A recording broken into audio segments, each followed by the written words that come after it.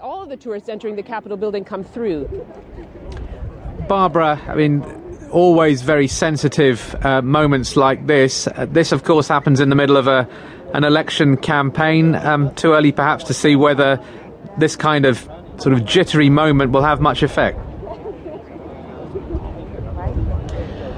Well, it's difficult to say. I think from a security point of view, the fact that there was one gunman and that the police were able to detain him quite quickly and that there weren't more casualties will probably send a signal that they were able to contain the incident quite quickly. And that whole visitor center was actually set up partly to make sure that a fatal shooting inside the Capitol buildings wouldn't happen. And from that point of view, it seems to have been a success. But yes, to have the pictures of people fleeing, running around the Capitol area, afraid of a gunman, it will have, I think, quite an impact just in terms of that image and the idea that somebody with a gun can get that close to the center of power. Barbara, thanks very much. Barbara Plett-Usher there speaking to us from outside the US Capitol building.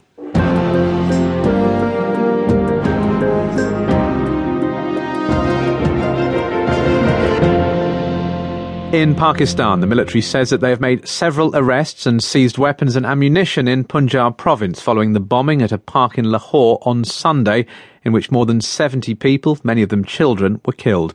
Christians were targeted, and Pope Francis has condemned the attack as a vile and senseless crime. In a television address, the Prime Minister of Pakistan, Nawaz Sharif, promised revenge on those who are responsible for the attack.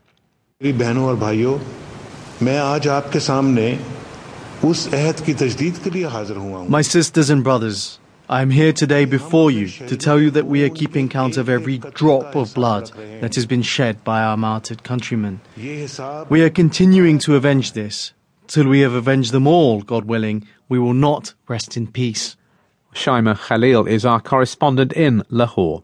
Several arrests have been made and a weapons cache has also been found and arms confiscated. We didn't get a lot of detail about who exactly was arrested or where the arrests were made. We also know from the army that the authorities are launching what they have described as a special paramilitary operation or as a special security operation. This is happening all over the province of Punjab to crack down on militants, as they put it. Now, as soon as this announcement was made, of course, questions and skepticism rose.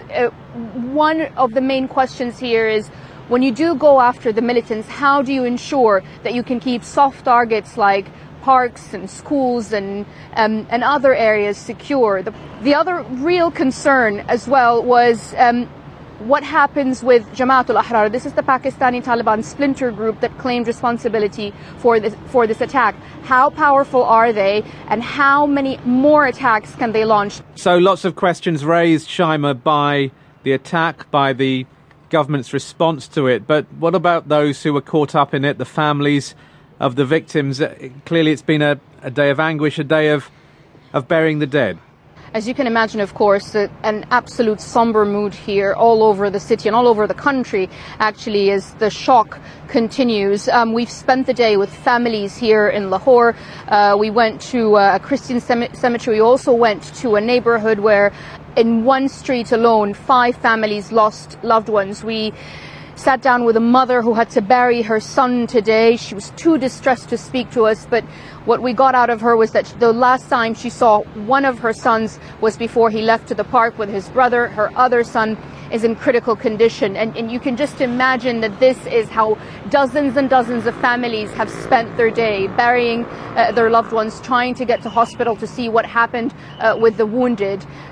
And again, many questions, and angry questions really, about how this attack could happen at the devastating scale that happened. It was interesting, I was speaking to a nun at a local church in one of the neighborhoods, and she said, it's interesting that the Prime Minister Nawaz Sharif is here with other dignitaries and other ministers, and when they do, they manage to secure his convoy very well. Why can't they do the same for us? And this, of course, has been the long complaints of the Christian community specifically, that they've been abandoned by the government, that they don't get enough protection and yet continue to be targeted as a religious minority.